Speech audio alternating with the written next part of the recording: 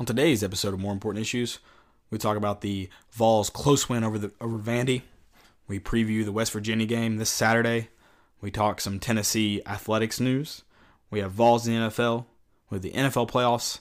Today's segments are Jumbotron and Stupidities and Epidemic. More Important Issues is brought to you by MyBookie. The NFL playoffs are here, and they're almost gone, and it is time to get in on the action with MyBookie. Don't be that guy with no rooting interest as your relatives or friends sit around watching the game. Not this year when the 53rd Super Bowl is around the corner. It really is the most wonderful time of the year. Make sure you're ready for the daily action by signing up at MyBookie today. They pay fast when you win. Ownership really cares about good customer service, and they offer the craziest prop bets. Guys, check out MyBookie. I trust them, but you don't have to take my word for it. Check them out for yourself. If you join now, MyBookie will offer you a 50% deposit bonus to make sure you have a nice bankroll for this season. Use promo code ISSUE. That's promo code ISSUE, ISSUE, when you deposit to activate the offer. Head on over to MyBookie. You play, you win, you get paid.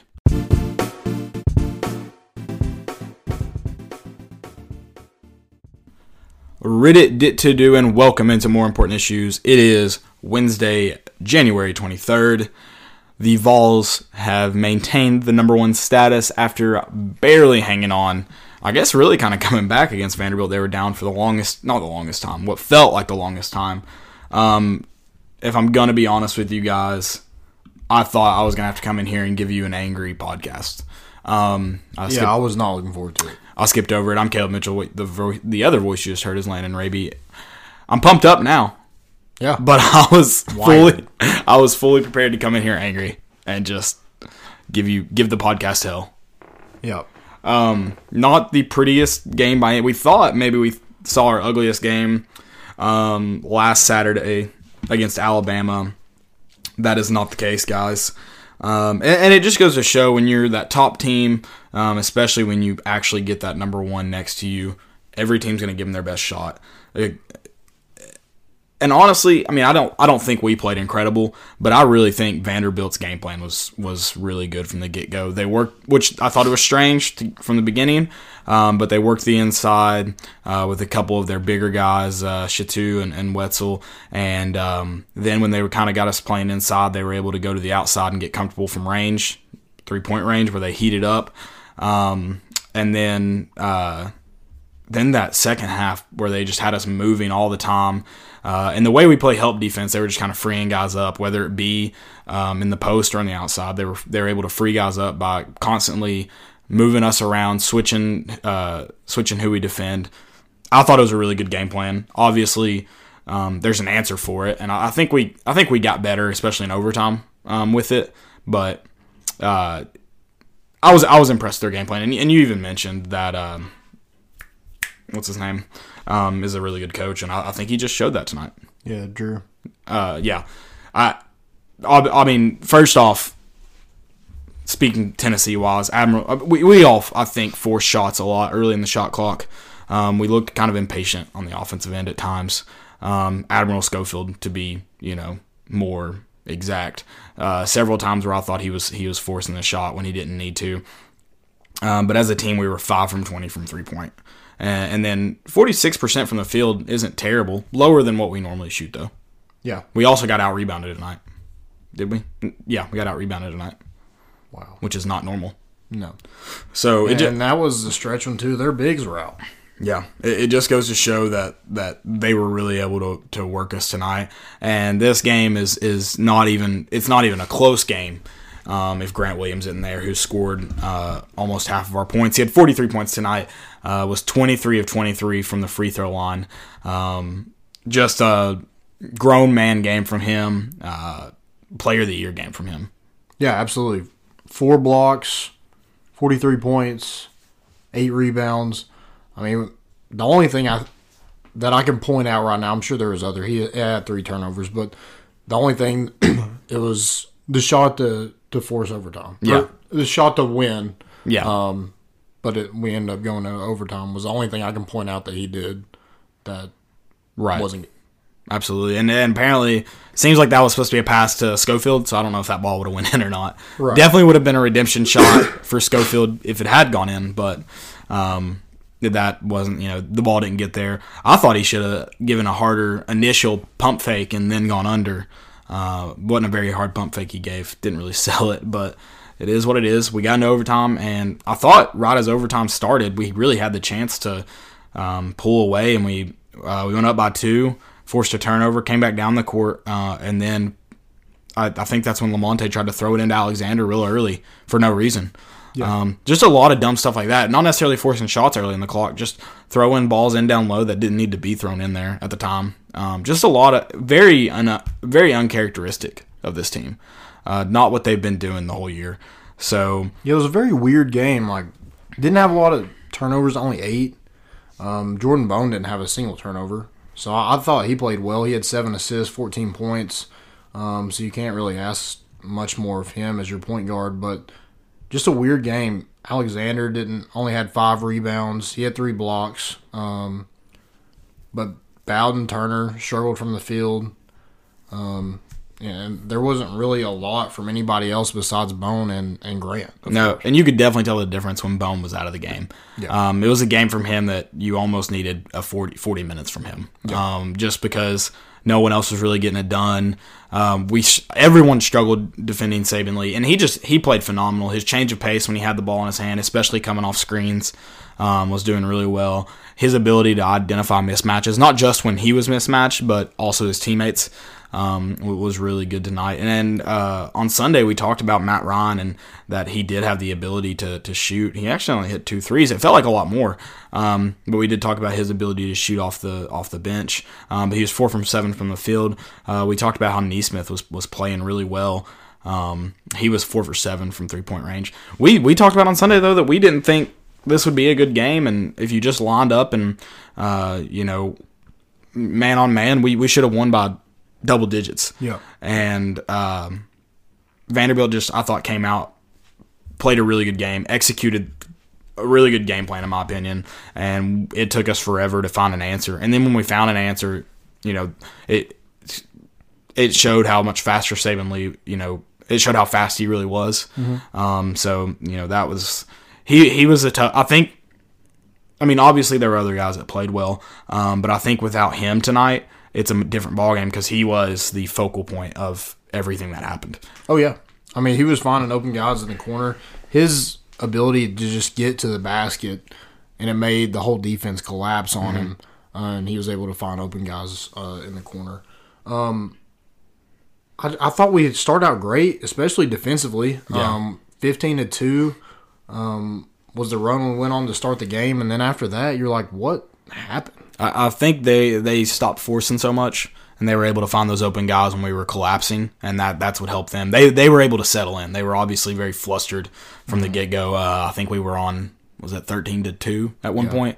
I really don't like, and we've done this probably every game, and it's worked some games, but other games it hasn't, is when a team hits a 3, we have to go down there and shoot another 3. Yeah, I don't understand that. We have the ability to score on every possession. I think that's that's different from every other team in college basketball. Not a lot of people can go, there's some, but not a lot that can go down and score every possession. We have that ability. Yeah. And for some reason, I guess we take that for granted. Like you said, we think we need to shoot it every, we have to play catch up almost or anything. Or trade baskets. Yeah.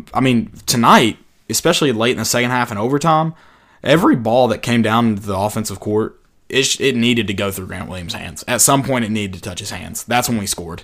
Very few times, even throughout the whole game, were we going to score without the ball touching Grant Williams. And, it just shows that he's the go-to guy. And I don't know why no one else was able to get going. Bowden never was able to really shoot. I really only felt like he forced one shot, and it was 13, 14-footer. It wasn't crazy. I just felt like he shot early in the shot clock, and it wasn't a good look in terms of defense. But it was a comfortable shot for him. But I don't know why he wasn't able to get going. Just wasn't there tonight. I guess it wasn't his night. But he played well defensively. I thought when he was on Saben Lee, we looked a little bit better. And I think for a while he was guarding Saben Lee, and they had Bone on Matt Ryan. That was able to, we were able to defend the perimeter much, much better. Yeah. Yeah, I think you got to utilize Bowden as your best defender and have him guarding the guy who gives you the most trouble. Mm-hmm. Lamonte also defended really, really well tonight. Yeah. So we have a ton of defenders on this team. We struggled tonight later in the game, but again, I think that's more credit to Vanderbilt than it is us. Than it is just showing how poorly we play. I think we didn't play our best game, but I think they just did a lot of things well. And one of those is once they hit one, man, it just caught like fire. At one point, they were over 50% from three.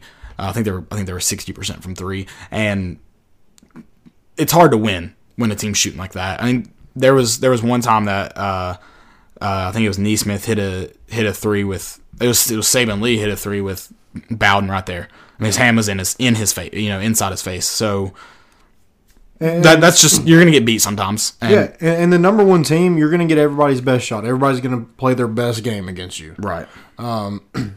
So I think we have to do a better job of defending the three. We also have to do a better job of avoiding a point guard to get penetration. Mm-hmm. Our when other teams screen and do the pick and roll, we have no clue what's going on. No, and there was a stretch that whole second half where Vanderbilt did the same exact play and we had no answer for it. Yeah, a lot of what was killing us is that we were switching off whoever was getting the guy that was screening, and Saban Lee was just too fast, and he would drive and be able to kick, or he'd drive and beat him, and that's why I thought he just did really, really well identifying the mismatches. And I thought once we got into that zone, we would get more comfortable being able to defend that, just because you can work it.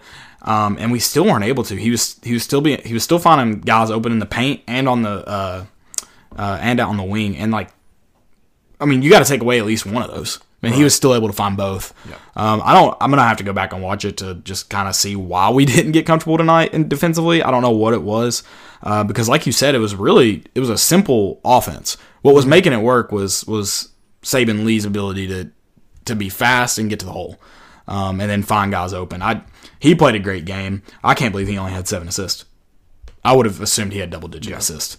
And points. I thought he had a lot more points, too. Yeah, I think that maybe – I thought he was in, chasing Grant Williams, and I think it just felt that way because he was doing all the work for him. Right. He was carrying a ton of the load. And but, yeah, this is a game that, we thought Alabama was hopefully kind of a wake-up call, and it was a kind of a positive because you want to see a team that ideally makes a run in late March – that grinds out wins, because if you can't grind out wins, you're not going to last long in the tournament. There's going to, whether it comes in the round of 62 or the round of 64 or the Final Four.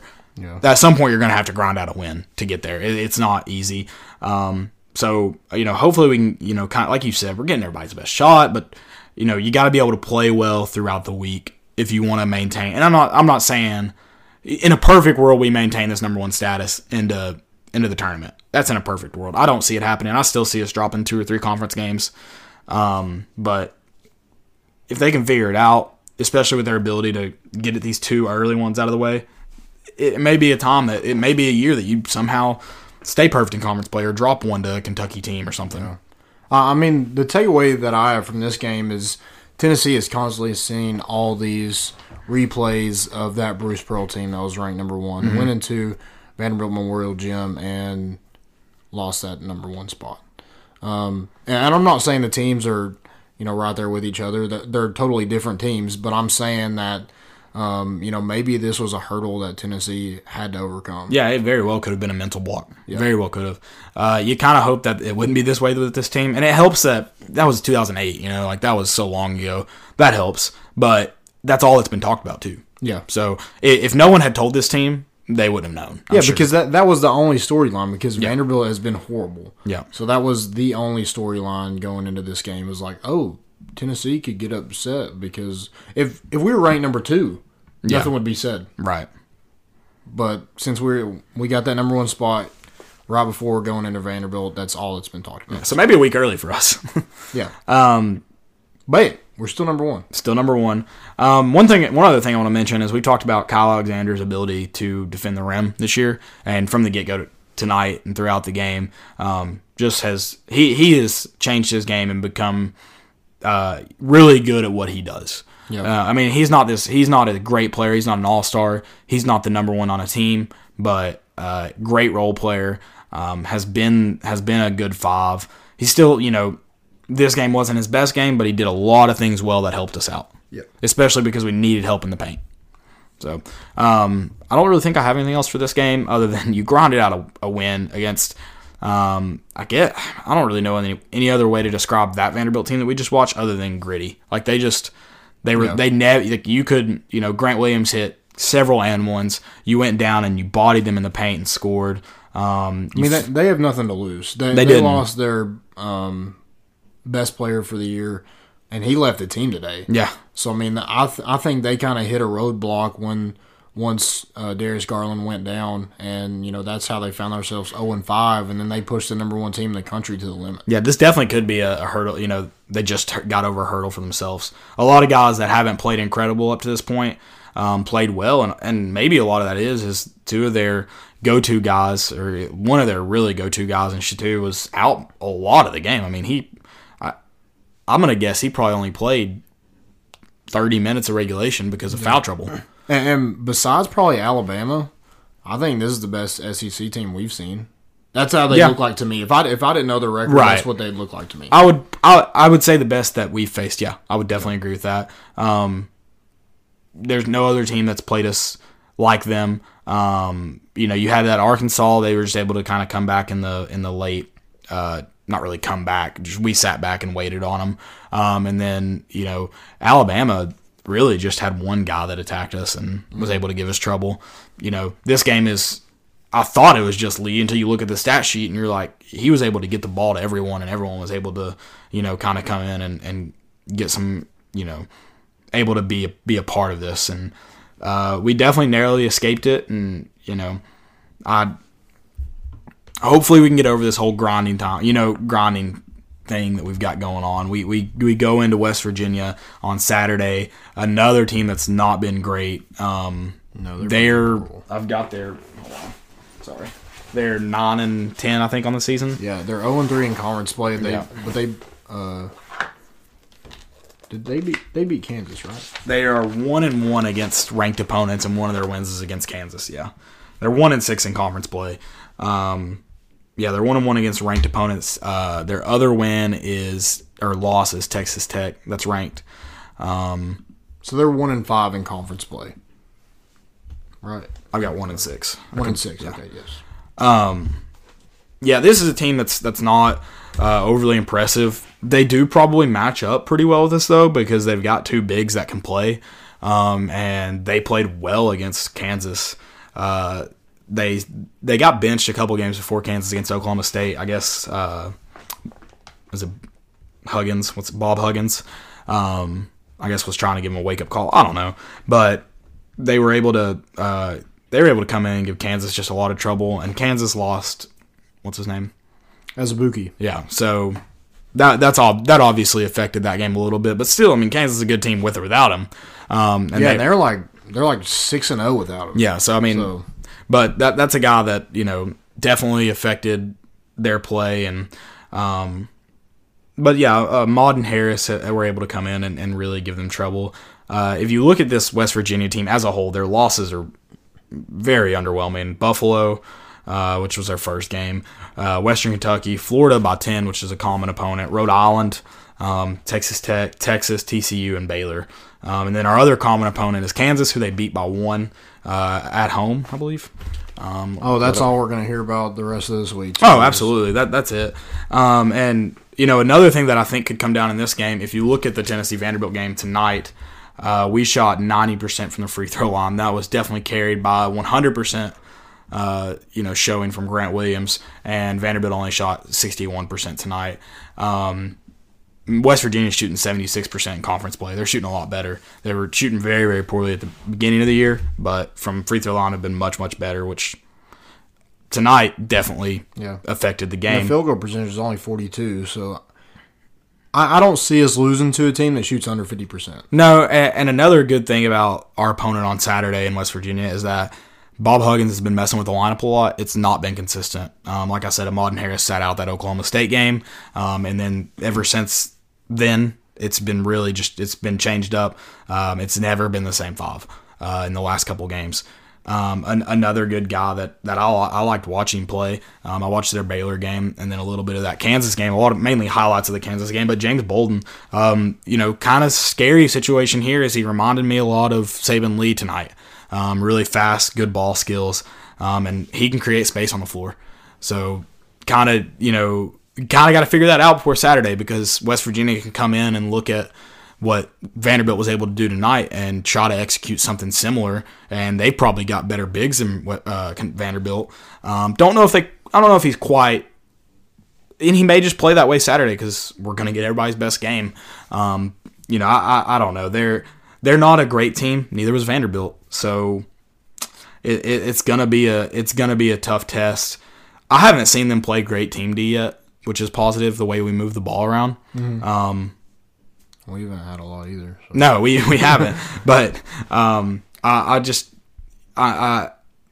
this game, I felt a lot better about this West Virginia game before tonight. Yeah. This game, tonight's Vanderbilt game, changed a lot for me, just because I think a lot of our where we're vulnerable was kind of exposed tonight. Just to see if that gets fixed by Saturday, and to see if West Virginia attacks us similarly is something I'm kind of curious about. They've rebounded decently throughout conference play. Not anything insane. Against Kansas, they only had 28, but they had 48 against Florida. So yeah, it definitely can. This is a game I think we can win by double digits. And then after tonight, I think if Bob Huggins goes in there and they scout well and they're able to implement a good game plan, I could see this West Virginia team hanging around with us. Mm-hmm. Yeah, for sure. And I'm just looking at their schedule right now. They've only played 3 road games. Okay. And they've lost all 3 of those. At Texas, 61-54. At Kansas State, 71-69. And then at TCU, 98-67. Sure. So not great. No. So that we should beat this team. We are Absolutely more talented than this team. We're more talented than Vanderbilt tonight. Mm-hmm. So I think we need to get back to what we're good at, and that's getting the ball in the paint and playing defense. Absolutely. And I think one thing we really need to – you talked about getting the ball in the paint, and that's definitely a key component. But I want to add on to that and say we need to get the ball in the paint early.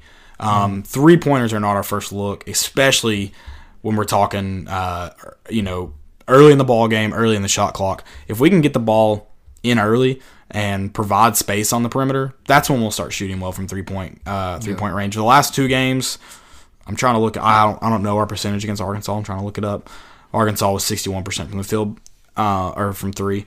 But so Alabama and Vanderbilt, the 2 close games, we weren't able to get in a rhythm from there. So, especially if we lack shooting, is this West Virginia game close? And I think one way we'll ensure we don't get into that rhythm is going from there early. And Jordan Bone pulled up and hit it, and that's great.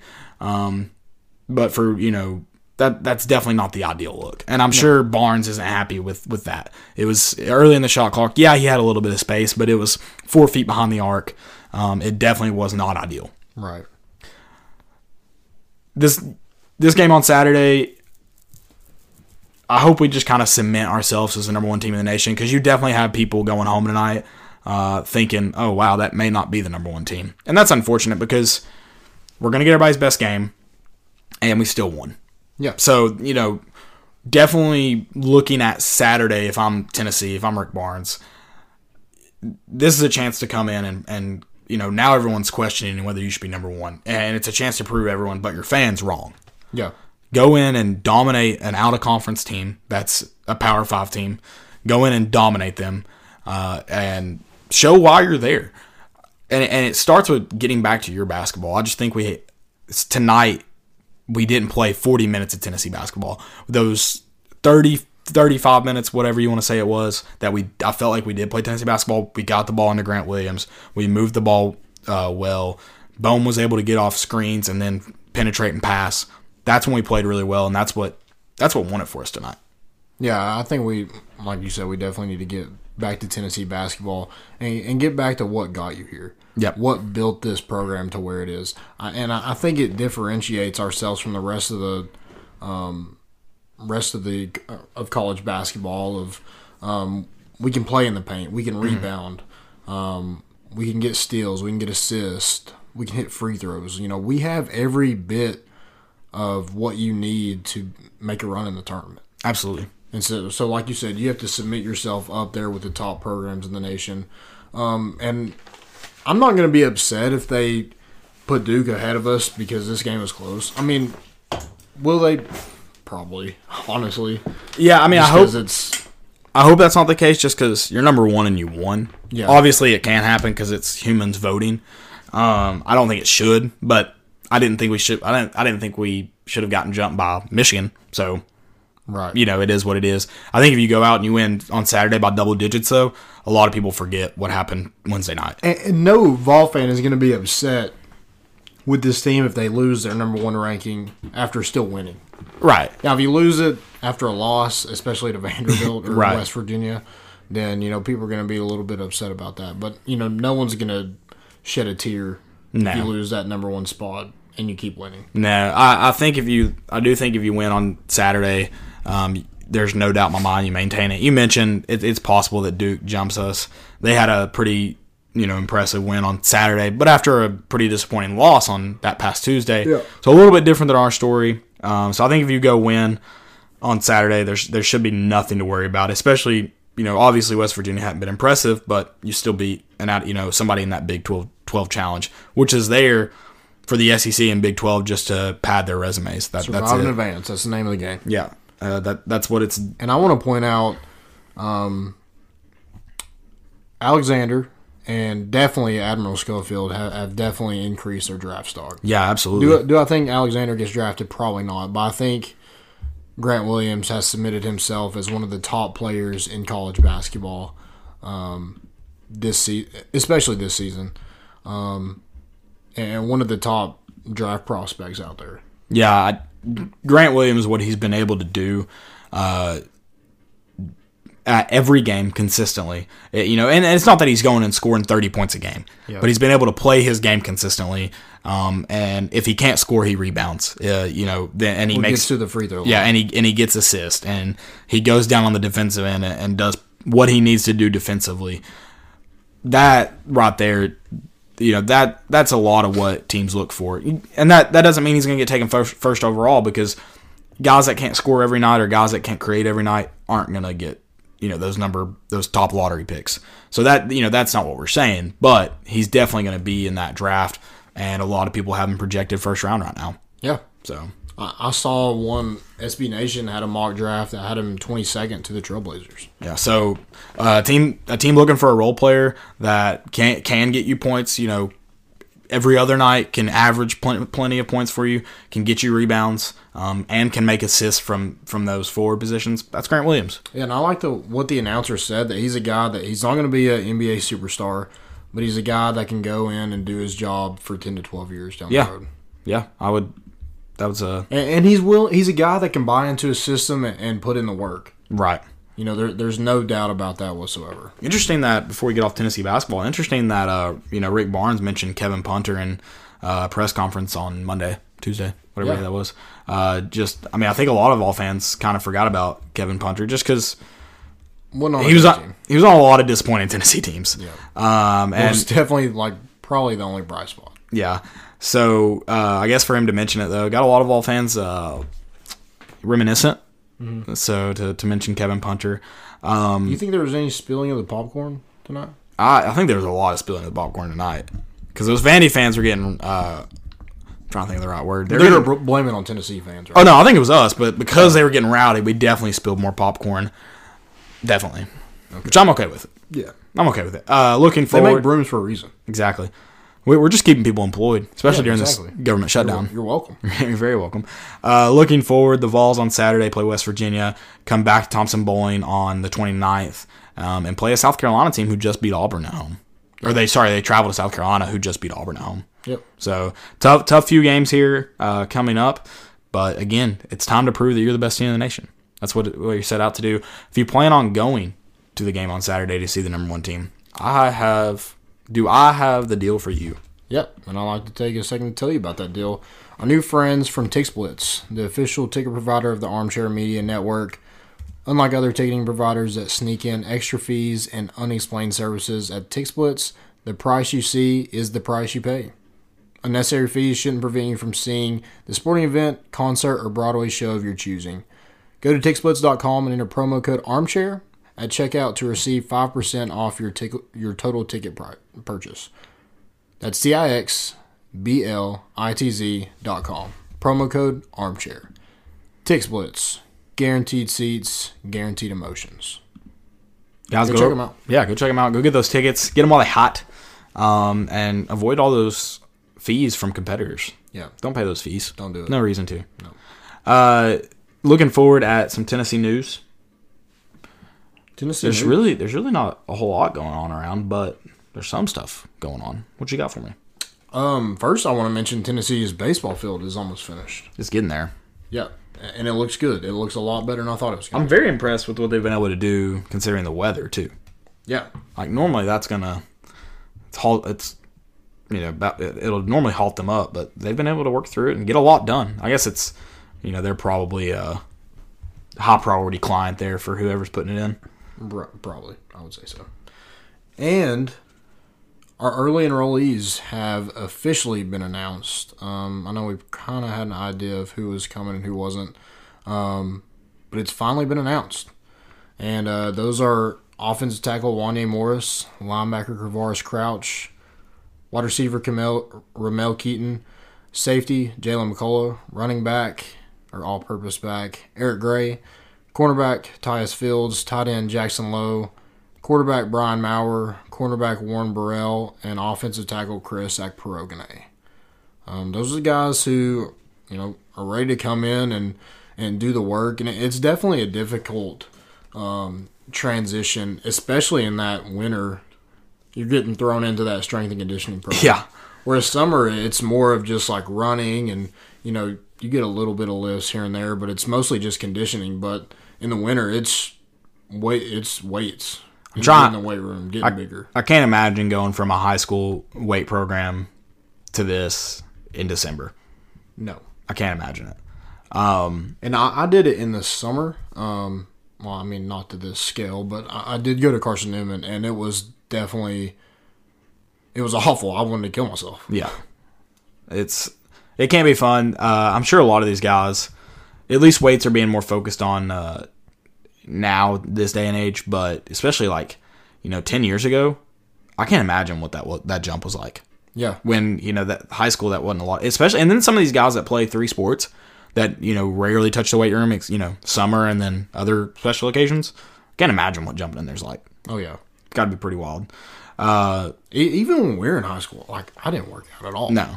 I think that was more specialized to our high school. Not just our high school, but I think Yeah. a lot of the better programs are starting to get to weights Right. and hit the weights hard. But, yeah, I think – but, I mean, still, the guys Just that – get in a weight room and lift a weight or something. But the guys that play football, basketball, baseball, football, basketball, track, how often are they touching weights? And if they are, you're lifting during a season, so you're not really going that hard. It's more just to maintain weight and stuff. Yeah. So it's got to be quite the jump. Yep. Quite the jump. And then T. Martin received his 2-year deal worth $450,000. He's getting paid a lot. Yeah, annually. So yeah, that's a lot. it's a good deal. I'm sure he's fine with it. Yeah, He's fine. I'd be fine with it. Absolutely. I'd be fine with half of it. Yeah. Yep. But I definitely think it's good to get T. Martin back. Yeah. That coming home video Saturday was awesome. Curious if he's here next year. If not next, and then after next year, 2 years. Is this somewhere he wants to be a while, or is he just doing this until he gets another job offer? Yeah. So, I don't know. I hope to keep him. I hope it works out here. yeah, absolutely. But he's been eating. Yeah, he has been. Him and Jim Chaney go to lunch together. That's for sure. Yeah. Where do you think they go? Where do you think their choice is on the strip? They don't go to the strip. They eat better than that. But I'm sure Sweet Pea. I know Jim Chaney isn't above the strip. That man eats. I'm sure Sweet Pea's is an option. I bet they know where Stock and Barrel is. I bet they do. And they probably get a double order Do you of fries. think it was up to Rick Barnes to put a Black Horse down here? Down. Oh, I'm sure. Yeah, he didn't That want was all his doing. I don't know. I feel like that might be a longer drive from his office, though. You think? I don't know. It's probably less trafficy, that's for sure. I'm sure Maybe. During the day, maybe. He might just drive a golf cart. Probably. He may do that, yeah. He may just Uber there. Yeah. I don't know. It's a good question. Let's go in and ask Black You Horse think that. that DGB, maybe? I don't know. There's not enough food on a DGB play for Big Jim Chaney. There's not enough food. I the first Friday and gets like I bet he extra. knows. I bet he knows where to get good food. We need to ask him. If I ever see him, I'll ask him. Hey, what's your best burger in Knoxville? YOLO. Best burger? I don't just ask him questions like that, like because he knows. Oh yeah. Like he doesn't have to think about it. He's like, oh, They might have hired somebody like from like the nutrition team to just like fill his needs. Yeah, that's possible. Just like cook him whatever he wants. What's Like it- he's his own personal chef. What's it called at a hotel when they tell you where to go? Michael Scott thought that meant like a prostitute. Concierge? Concierge. He has his like own concierge. Concierge He has like his own concierge to like tell him where to go. Where do I go to eat tonight?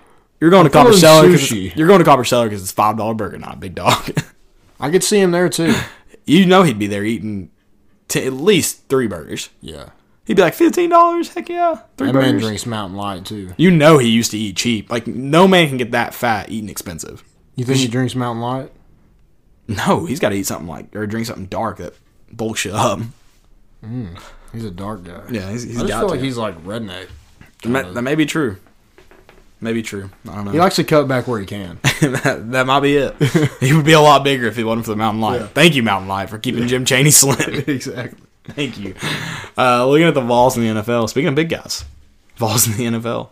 Balls in the NFL. I actually forgot to look that up. It's all good. There really weren't that many. I think it was just. I guess we'll just name who's in the Super Bowl. Cordell Patterson and John Kelly. That's it. Yep, that's it. So, And then but you had Kamara played for the Saints. You had Dustin Colquitt played for the Chiefs. Eric Berry played for the Chiefs. I think Khalil McKenzie's on the team. I don't know how much he actually plays, but I don't think he he's ever there. plays. I don't think he dresses most of the time. He's there. Yeah. I think that's it. Is that it? Yeah, that is. Yeah. That is. Eric Berry got worked by Gronk. Let's talk about the Rams and Saints game first, though. Very controversial game because of that last call. I think the Saints really shot themselves in the foot going in the run game going away from Kamara. I think that hurt them a lot. And then they had, a 10-0 lead at one point? And weren't able to really maintain that. Their defense just isn't great. And Terrible. then they weren't even getting ran over by Todd Gurley. It was freaking C.J. Anderson. Yeah. So they were about 13 at one point. So they were up 13 at one point, 10 at one point, and then the Rams took the lead. Is that right? No, then the Rams were down by 3. 13-10, 3. So they were 10-0 going into the fourth, though. So up 10 going into the fourth. So you can't blame this game on the entire game on the refs. Obviously, it's easy when it's late in the game like that, and it was an absolutely terrible call. You could have called pass interference. You could have called targeting. There were so many things you could have called on that play, and you missed all of it somehow. Yeah, somehow. So, and a lot of people were like, let's bring up how review should work. So I'm going to give you my opinion on review. Review is the dumbest thing about sports. I hate it. I get why it's necessary in some parts of it. So here's what I propose. Here's one reason I hate review. So you hear every football coach from when you were 5 years old to all the way through high school, and I'm sure in college you heard it, and if you play in the NFL you've heard it from coaches. They say football is a game of inches. Then why do they only measure spot of the ball when it's a close fourth down?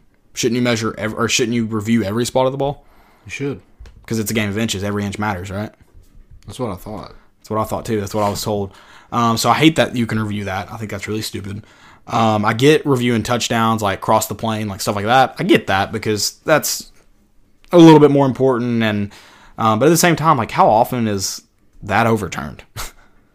Yeah. And another thing about review, I don't think you should ever be able to slow it down. Because I feel like if I look at a video for long enough, especially in slow mo, if I can slow it down and start and stop it when I want to, I feel like I could make something of it that isn't there. In reasonable. I feel like I could be like, oh, his knee might be touching, or that the Julian Edelman thing, for example. Like, he doesn't look like he touched it, but, like, did it maybe brush his arm? I can't tell. I think 3 things should be reviewed, and they're all start with a T. Touchdowns, turnovers, targeting. I like that. That's I like that. And, to add on to that, I go back into the... And that would have put... I feel like that would have put this call on review. Right. And I go back to I don't think you should be able to slow them down. And I think there should be a play clock on it, too. Like, you get 30 seconds or a minute or whatever it may be. They shouldn't be able to sit in there for 2 minutes and go, is this a touchdown? His foot might have drug. Can't really tell. I hate that they can sit in there for that long. Yeah. And a lot of times, they might be deciding what the spot of the ball is or what the time on the clock is because, you got to go back and change stuff. Then that's fine, but they should come out and announce at the minute play clock or 30-second play clock, whatever it is, come out and say, it's a touchdown, or it's not a touchdown. Now we have to figure out the spot of the ball and the whatever. Yeah. And that's fine. But obviously the technology in sports, I'm not saying it's ruined it by any means. I still watch the games. I'm still going to watch the Super Bowl. I still enjoy football. But I think there's a lot of things that can be fixed about it. Yeah. And I think it starts with eliminating a lot of it. Yeah, and I think the overtime sucks too. Overtime rules. So we're going to talk about overtime rules. Do we want to... Well, no, that was an overtime game, too. But at least both teams touched the ball in that overtime. Yeah. So it made sense. Yeah. And I'm not... And I loved... And this is coming from Patriot fans, but a Patriot fan. But Bill Simmons did say something funny. He said, I'm all for changing the overtime rules. And then I'm all for changing it 2 years from now when the Patriots benefit from it. Like, everyone's just going to be mad when the Patriots finally... Like, 2 years from now, Tom Brady's still going to somehow be playing. A team's going to go down and kick a field goal or go score a touchdown. Then he's going to drive down the field, score a touchdown, 2-point conversion, and walk away a winner. Something like that's going to happen. Oh, yeah. And, but overtime rules, regular season, I hate that it can end in a tie. I think we've talked about this. I'm fine with, doing in regular season, doing it how you do it now. If it's touchdown, it's over. Field goal, the other team gets the ball. But I don't think it should end in a tie. I think after that, it should go to college overtime. Yeah. So eventually you're going to have a winner. Like, very rarely are you going to go into 10 overtimes or however many. I think it should be college overtime anyway. I hate college overtime. I think it's so, yeah. I like it. I mean, I think it makes sense. I mean, I think it makes sense for trying to get the game over, but like if you go into like a game that matters, a playoff or a national championship game, I would prefer to see another quarter get played, so a 10-minute quarter. Similar to kind of how hockey does it. So hockey regular season, when the game ends, it's immediately a penalty shootout. But in playoffs, it's immediately... like extra time. It's extra time over and over until someone wins. Like, you could play a whole other game until it ends. And I don't know if I'm saying you should play a whole other game, but I think in the playoffs or in the Super Bowl, you should at least play another 10-minute quarter or something like that. A simulated quarter that's both teams touch the ball, defenses have to make multiple plays, offenses have to make multiple plays, whatever it may be. And, I mean, that's times when fatigue's going to definitely set in. Depth of your team's definitely going to set in, but that's also kind of part of the sport. Yeah. So I'm not necessarily. It's not necessarily the part of. Do I think both teams should have an opportunity to touch the ball? My problem with it is, I feel like it should be more like real football. That's my problem with college overtime. It doesn't feel real to me. It's like crammed in football. That's my only knock. I mean, I think it's better than the NFL. I do not like the NFL overtime ending if a team scores a touchdown. I do not like that. Yeah. Yeah. Because, I mean, like, you look at this instance, Patrick Mahomes going to be the MVP, should be the MVP, and doesn't even get a chance doesn't even get the opportunity to touch the football in overtime. Right. And, realistically, another thing that I think could be improved if you just said, we're going to play a 10-minute quarter. And this is usually not possible, but if New England's able to hang on to the ball for 10 minutes, go down the field and kick a field goal, it's over. And the Chiefs never got the opportunity to touch the ball, but at least New England had to, do more than just drive down the field. They had to stall and, they had to make plays where they had to run 4 downs at a time. But I don't know. I definitely think the playoff rules could be worked on. I definitely think, I don't know, maybe you could play a quarter and then the second quarter in playoffs, then maybe it's sudden death after that. I don't know. I definitely think my thing behind it is I don't necessarily, and I'm not necessarily saying both teams should have the opportunity to touch the ball. I just feel like it needs to get more realistic. And when it gets more realistic, both teams are probably going to have the opportunity to touch the ball. Yeah. So, I mean, I just think, like, you flipped a coin, and, you know, both offenses are good in this game. So, basically, whoever got that was probably going to win. right, a lot of your chances in NFL playoffs right now, a lot of your chances rely on a coin flip. And the same thing with college, too. I mean, if you play that defense first and you're able to create a turnover or you're able to, just hold them to a field goal, your chances heighten a lot by going on defense first in college. Yeah. Another thing that's kind of determined by a coin flip, and it's very different. So, overall, I thought it was an exciting. Both games were good. Unfortunately, they were, you could say the Patriots and Chiefs were decided by a coin flip. In some ways, it kind of was. The Patriots still had to go do their thing. But, yeah, it was in some way decided as a coin flip. But both games I thought were really good football games. And the Chiefs being able to go down and drive with, 39 seconds left to kick that game-tying field goal. The Patriots making that drive with a minute 59 left or whatever it was. I mean, just good offensive football from both of them. Yeah. So, I mean, I didn't want either of those teams to be in the Super Bowl. I'd rather see the Chiefs and Saints. Yeah. Because I thought they were the two best teams. I would agree. But the Patriots, man, we talked about this. We've been talking about it since the playoffs started. They find a way every year to get really good in the playoffs. yeah, especially their defense. Their defense looks pretty bad all year long. And then, I just saw a stat where they turned in their injury report and nobody on their team is injured. It's like, I don't know. I still think Bill Belichick is the Antichrist. Absolutely. Have no clue what that guy. I will say this: a lot of people are talking about greatest of all time and everything. I will say Tom Brady is the greatest quarterback of all time. I'll give him that. Do I think he's the most talented quarterback of all time? No, I don't. I don't even think Peyton Manning's the most talented. No, I don't either. Both of their ability, both of Peyton and Tom, what makes both of them great is their ability to break down defenses before the ball snapped and really before the defense knows what's going on. Yeah. Their ability to do that is why they've won so many games and thrown for so many yards. And they've made everyone around them better. And obviously, Tom Brady's had guys around him like Gronkowski. He had Randy Moss for a while. And there's other guys in that roster. Wes Welker was really good with both of them. But guys around him that were good wide receivers, but they definitely make guys around them better too. Yeah. Peyton had Reggie Wayne, and you could throw Marvin Harris in that mix, Demaryius Thomas, a lot of good wide receivers. But then they had guys around them that they made better, and then the guys that were already good were made better with them around. Yeah. So, but I'm gonna give credit where credit's due. I do think Tom Brady just finds ways to win, and he's won a lot, and you can't deny him that. I do think he fell into a great system with Bill Belichick. And I love how Michigan claims him. And then I saw somebody the other day tweet, they're like, Michigan turned the greatest quarterback of all time into a 6th-round draft pick. Right. Yeah. It's definitely funny. And but do you agree he's the greatest quarterback of all time? He's up there for me. I hate to say it, but he's up there for me. I do too. I don't like him one bit. I think he's a cheater. But what he's able to do in the playoffs, he's definitely one of the more clutch players of all time. Just his ability. I love every time a team plays him and they're in a close game in the fourth quarter, they'll score to go ahead with 2 minutes left, a minute 30 left, and they go, we just left Tom Brady too much time. Yeah, every team does. Every team says it.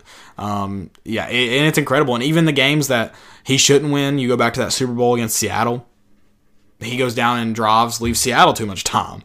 But still wins it because his defense makes an incredible play somehow. And because Seattle called a terrible play. Yeah. So it's interesting for sure. You talk about him, how he fell into a great system. Yeah, Drew Bledsoe wasn't really much. He was playing well with Bill Parcells. They went to a Super Bowl with Bill Parcells. But, then I think he was on his way to an MVP season before he got injured. And then Tom Brady came in and picked up where he left off. So, I mean, could Tom Brady have done this with another coach? Yeah. Definitely helps that he's with Bill Belichick. Yeah. Definitely helps. I hate it, but yeah, Tom Brady's really good. And you can... Tony Romo sat there and pretty much picked that game apart and was just like, they're going to run it up the middle. They're going to throw it to Gronk. And Kansas City's coach might have knew that too, but like you said earlier, but it doesn't matter. No. Because you have to stop it. You can know where it's going, but you got to stop it. And a lot of what Tom Brady does, too, is he throws the ball away from – he throws guys open almost, especially across the middle, which is frustrating. I'm like, how many times are you going to let Julian freaking Edelman open in the middle? Like, sit a linebacker there, make Tom Brady throw it to the outside a few times. Yeah. Like, make him beat you at least where he doesn't want to beat you necessarily. Yeah. But it is what it is. Like, I think at that point, if I'm going to get beat, it's going to make them – I'm going to make them make throws they don't want to make. Well, hey, whatever. Let him throw the seam route to Julian Edelman off a big play 3 times in a row. What about, speaking of Julian Edelman, what about that freaking punt?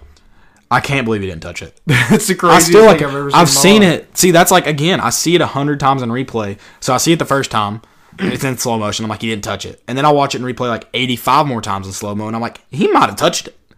Yeah. Like I just don't understand how he didn't. So again, like I feel like I watched that enough times that I talk my like the first time I see it, in real time, obviously we think he touches it. Then we see it, and I don't think they slow it down that much. The first replay, they slow it down, but it's not like inch by inch. And then you go, oh, he didn't touch it. And then they slow it down inch by inch, and I'm like, I feel like he had to touch it. I feel like he had to. Yeah. So it's incredible that he didn't. He definitely wanted the ball in his hand, and just didn't get there. Yeah. So, whatever. Look at the ball. Whatever. Moving on to our segments, we've got our Jumbotron, which this has sparked debate this week. We've had a lot of, what's your, how they worded it, your most unpopular take on food. And I think we're going to do most unpopular take on food and drinks. Right? Yep. Okay. I'll start off. This is food. Turkey. And you all have heard my take on turkey when it comes to Thanksgiving, but I just think turkey all the time is terrible. People who go and get like cold cut turkey meat, my girlfriend is one of them, and I rag on her every time we go to the grocery store. I don't get it. It's terrible. It's dry. It looks disgusting. It smells disgusting. I don't get the craze on turkey. I don't put turkey on my sandwich. I know that. I agree. My first one is sweet tea is gross. And that's been a hot debate, but I think it's disgusting. It's a terrible take. Like literally every time I drink it, I have to spit it out. Like I cannot swallow sweet tea. I think it is freaking gross. That's incredible. Wow. Yeah, I think it's gross. You grew up on Ray Road and you think sweet tea is gross? I know, it's weird. Like my whole family loves it. Raven loves it, but I hate it. I wouldn't say I love it, but like I like it. I prefer like peach tea, like flavored tea, but I like sweet tea. It's not my favorite. I don't craze over it. Like, if I accidentally take a sip of Raven's drink, like, I have to, like, stop the car and, like, spit it out. That's incredible. I will say this. It's incredible what sugar can do to tea because iced tea is ass. Like, really? Complete ass. Like, if you don't like sweet tea, I want to see you drink iced tea sometime. What about unsweet tea? No, that's iced tea. Yeah, like, just regular tea. Okay. Like, I want to see you drink that sometime then. No. I'm just, because I'm curious. Like, I know it's ass, but I want to see, like, if you think sweet tea's ass, I want to know what tea is to you. I need to see it. There's like I can't even like as soon as it touches my tongue, it's like instant vomit. That's incredible. My other one is sweet potatoes. I've tried sweet potatoes. I've tried to like them because a lot of my family likes them. We used to eat them all the time. I've tried them with like that glazed butter. I've tried them with brown sugar. Terrible. What about sweet potato fries? I've never found a sweet potato fry that I like a lot. I've had some that I'm like, that's okay. But I've never had any that I'm like, delicious. Yes, sweet potato fries. I'm not crazy about them either. This next one you're going to hate. Key lime pie tastes like dirt. Key lime pie's delicious. How? It's too sweet to taste like dirt. It's tart. It tastes like ass. It's tarty. It's delicious. It's like me just taking a bite of grass. Key lime pie is my favorite key lime pie. Key lime pie is my favorite pie. My favorite key lime pie is from Litton's or Chop House. I can't do it, dude. It's gross. If I go to a restaurant that like I just had a good meal at, I will ask if they have key lime pie because it's almost assumed that they have good key lime pie if they have good food. I haven't been wrong yet. I haven't been proven wrong. Another good key lime pie, I'm trying to remember the name of the restaurant. I was full, but I was like, it just looks good, so I'm going to get it to go, and I eat it later. What was that? It was in Pigeon Forge. Old Mill restaurant, maybe? Yeah. This woman at work brought cupcakes. She's like, you want a cupcake? I'm like, yeah, I'll take a cupcake. It was key lime pie. Oh, that sounds good. I don't know. I think I need it like to have that creamy taste for me. So I'm like, oh, okay. So she sits there and watches me like take a bite of this thing, and I know as soon as I see it, I want to throw it away. So I take a bite, and I'm like, and I like keep it in my mouth and act like I'm not chewing anymore, act like I swallowed it. And she like walks. That's dedication. She walks away, and dude, all of my trash can gone. And I went to the bathroom and just like washed my mouth out That's dedication. because it was gross. Phew, that's impressive. How do you feel about lemon cookies while we're on the key lime pie? No, not a fan. I like some lemon cookies. I don't like them all, but A girl at work, brought us like a whole bunch of like a variety of cookies from some like Insomnia or some place like that. did they hold on? Did they have like were they raised in the middle? A little bit, yeah. Like okay, it didn't almost look like another cookie in the middle, like it was big. So I don't know. I didn't try it. Okay, There was just like it was just like a lemony glaze on top of it too. I don't know. There's this place that we all need to go sometime. It's called Moonshine Cookies. It's out off Kingston Pike. Freaking delicious. They have a ton of I think different this place varieties. is in Maryville somewhere. Okay. And she brought those, and the lemon cookie was the first one I saw. Everything that thing touched, I did not eat. And a guy actually is allergic to tree nuts, and he had a cookie. It just looked like a sugar cookie. Yeah. He ate it and was just like, he's like, try a little bit of this. He's like, tell me what it tastes like. I was like, that's banana nut. Why would you, if you know you're allergic to a nut, why in the world would you put a cookie that you were unsure of? He like it literally just looked like a sugar cookie. Yeah, but like, would you not like, break it open and double check? I don't know, but like immediately gets up, goes to his car, and drives to Food Line to get some Benadryl. Yeah. Yeah, if I'm allergic to stuff like that, I'm like double checking. Especially like allergic enough that you need to go get Benadryl immediately. He saw one and it had pecans in it. I love that he went to Food Line, by the way. That is the only Food Line I know that still exists. Yeah, exactly. I know exactly what you're talking about. Yeah. So anything that the pecan cookie touched didn't touch it, but just like, okay, this one looks just sugar cookie. Yeah. He's like, oh crap. That's hilarious.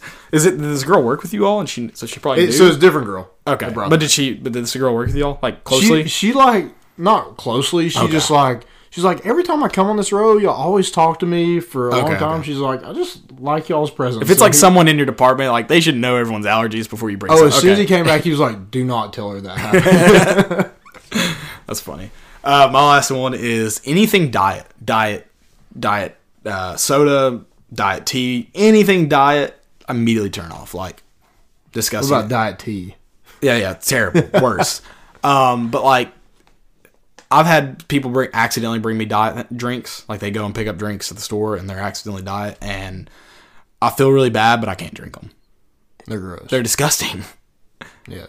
Like, and diet, I will give Diet Coke this. If you need that fix of Coke, the first sip tastes like Coke. But somehow the second one incredibly tastes the exact opposite of Coke. It's ass. Terrible. I don't get it. What about Coke Zero? Have I not told you my Coke Zero story? I've not. So we went and took my brother. This was 2006, 7. Whenever Coke Zero came out, we took my brother to the Peyton Manning Passing Academy. And you have to wait in this huge line to register. We're like pretty much in the back. It's hot, Louisiana summer. And there's like this big Coke Zero promo. They're handing out Coke Zero. I'm like, oh, thank God, a Coke. The worst thing. It was worse then than it is now. The worst Coke I've ever had in my entire life. So you don't drink them? No. I've had a few like here and there, but no, I don't drink them. Terrible. What about a mixer? Could you use them as a mixer? Yeah, I've used Diet Coke as a mixer before because that's all that was there. And it pretty much like Coke tastes so much different because it pretty much like flattens immediately when you pour alcohol in it somehow. I don't understand that science either. Yeah. It's incredible. So was that your... That was my third. Diet, anything diet. Okay. Diet, more specifically Diet Coke and Diet Dr. Pepper. Okay. Mine is people drink coffee because it's trendy. That's probably true. Yeah. Yeah. I feel like there's no need to drink like cups and cups. If they have one in the morning, okay. But if you have just cups and cups all throughout the day, I'm just like, why? I do know people who just legitimately enjoy coffee, which is so weird to me. Yeah. Because like I drink it, if I need to stay awake on a road trip, or like you said, like in the morning sometimes to wake up if I'm up early. But yeah, like I don't understand people who can go and drink coffee at noon. I don't get that. No. It's incredible. It doesn't sound appealing to me. It's like I'm not a big hot drink person, so that's even more impressive to me. I rarely drink it. And you know what's got, I don't know, you probably don't like the taste of coffee, but I don't like hot drinks, but iced coffee has really done it for me lately. I like frozen coffee. Okay. But I don't go and spend $5 on Right. a cup of coffee. Right. Like that doesn't. I'm worried I might have that Starbucks coming in South Knoxville. Are you nervous about it? Well, I'm just kind of like, I've never really drank Starbucks because I've never had one local to me. It's very pricey. Yeah, so I'm like, drink. I've had a few drinks from there. Nothing that's like been really good for me, but if I discover something, maybe. I don't know. Especially You like, might find love. yeah, and again, I drink iced coffee, which is usually more expensive. So, but Sono's got a really good iced coffee that I like a lot. So, Soda Market? yeah, I've never been there yet. really, I eat there quite a bit. I like to go there, and if I have something to do on my computer, just sit and eat and drink coffee if I need to. So, it's a good place. Shout out to Benji. He always knows what to make as soon as I walk in. It's incredible. Anything else for tonight? Any other segments or Stupidity. Oh, stupidity. Yeah, forgot about stupidity. I'll go first. Which is incredible because I've got several. Yeah, I do too. So the first one is, do you have eighthmaxim.com? Oh yeah, I've got a map. Okay, I'll let you do that one then because I got plenty. Is it about the Holly thing? Yeah. Okay. All right. I figured you might have it, so I was just gonna ask. E-News. Their tweet said Ariana Grande track list has a song called NASA. Pete Davidson, I think they're ex, I don't think they're a couple anymore, has a jacket that says NASA. What? What does that have to do with anything? What happened? Ariana Grande's track list has a song called NASA. Pete Oh, and Davidson has a jacket that says NASA. Someone's trying to like connect the dots here. Yeah. Like, what? That doesn't make any sense. That was stupid. That's fantastic. Yeah, so I've got Eighth Maxim. He said, first off, he tweeted this. Holly Warlick is, checkmark, Knox, Tennessee, born and raised, checkmark, played at Tennessee for Pat, checkmark, coached Tennessee with Pat, checkmark, Pat's hand successor, checkmark, loves Tennessee. Well, he said it like you would say it sarcastically, loves Tennessee. You can't see my quote marks. Landon can. He gets it. And then this is the result of this stupidly silly argument about our needing to hire, recruit more Tennessee people. Enjoy it. Well, first off, I don't think people are saying hire people if they suck just because they're Tennessee. No one's ever said that. And I tweeted back that I said this is a terrible take because Holly was a very successful assistant coach. And she was already a Tennessee person when she was an assistant coach. So at that time, it was a successful hire. And I just, I think a lot of people are not giving Holly the respect. And here's my take on it. If this was football or men's basketball, maybe firing a coach would do something right now. But it's a non-revenue sport, and they're probably still going to make the tournament. Yeah. Don't fire her. Just wait till the end of the season. If she steps down on her own, so be it. That's her. That's her call to make. And maybe Philip Fulmer can tell her. But that's a private conversation that I don't think. This is just seems off to me. Kind of feels like how we treated Philip Fulmer.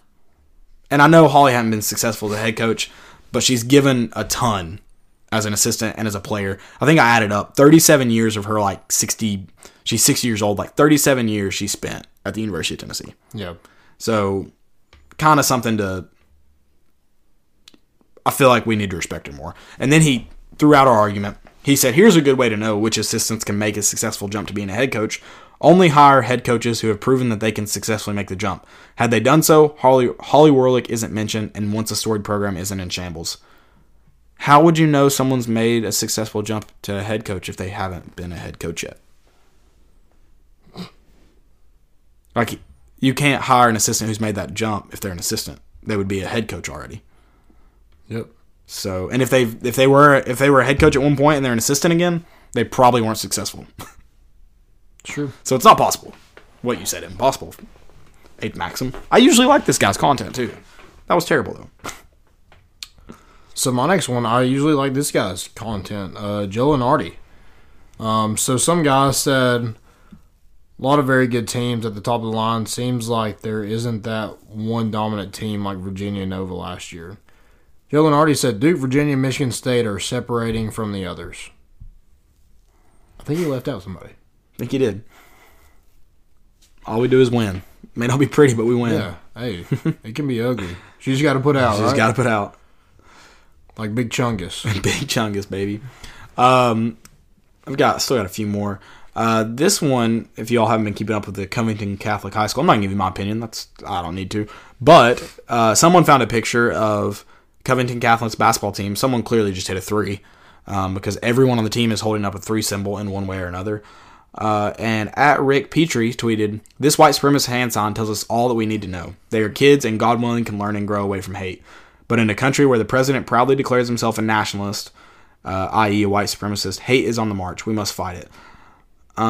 Rick, you obviously don't watch basketball. Or obviously never been to a high school basketball game. They're all wearing like basketball jerseys. Like it's very obvious what's going on. Like it's not like you have to wonder like, I wonder if they're at a basketball game. Okay, that was a different one than I saw. I saw another one where they're dressed up. It was a blackout. Oh, okay. And it was a picture of a black guy on the opposite team throwing the ball in, and everybody was yelling behind him. I did see that one. And I'm just like, God, you're taking stuff way out of context. Yeah, that one I can, this one I'm just like, there's no way, I don't see how this one could possibly be taken out of context because they're wearing basketball jerseys.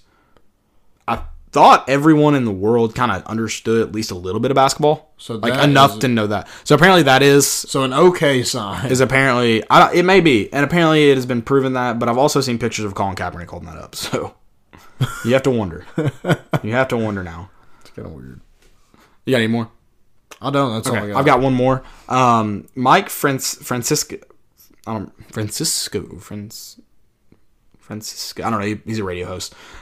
He was upset about the way the refs, how they hold their professionalism, and he thought a good example of that was that Todd Gurley and the head ref exchanged jerseys with with each other, and he just thinks that isn't professional. He's referring to that picture that is clearly photoshopped, and he just doesn't. He thinks that's really a bad precedent to set for the NFL for players and refs to be exchanging jerseys.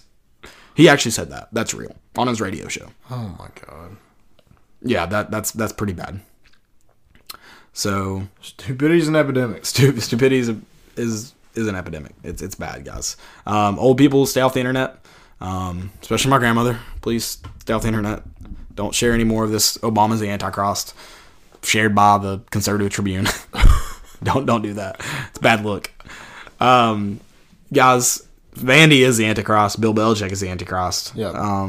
We went to Nashville tonight and we whooped their ass. It was a close one. It was fun. We'll see Grant whooped ass. Yeah, for real. Next time we'll see you on Sunday. We'll still be number 1, hopefully. I think so. Yep. And Ludacris, we came for that number 1 spot, and we're bringing the boat in, and we out.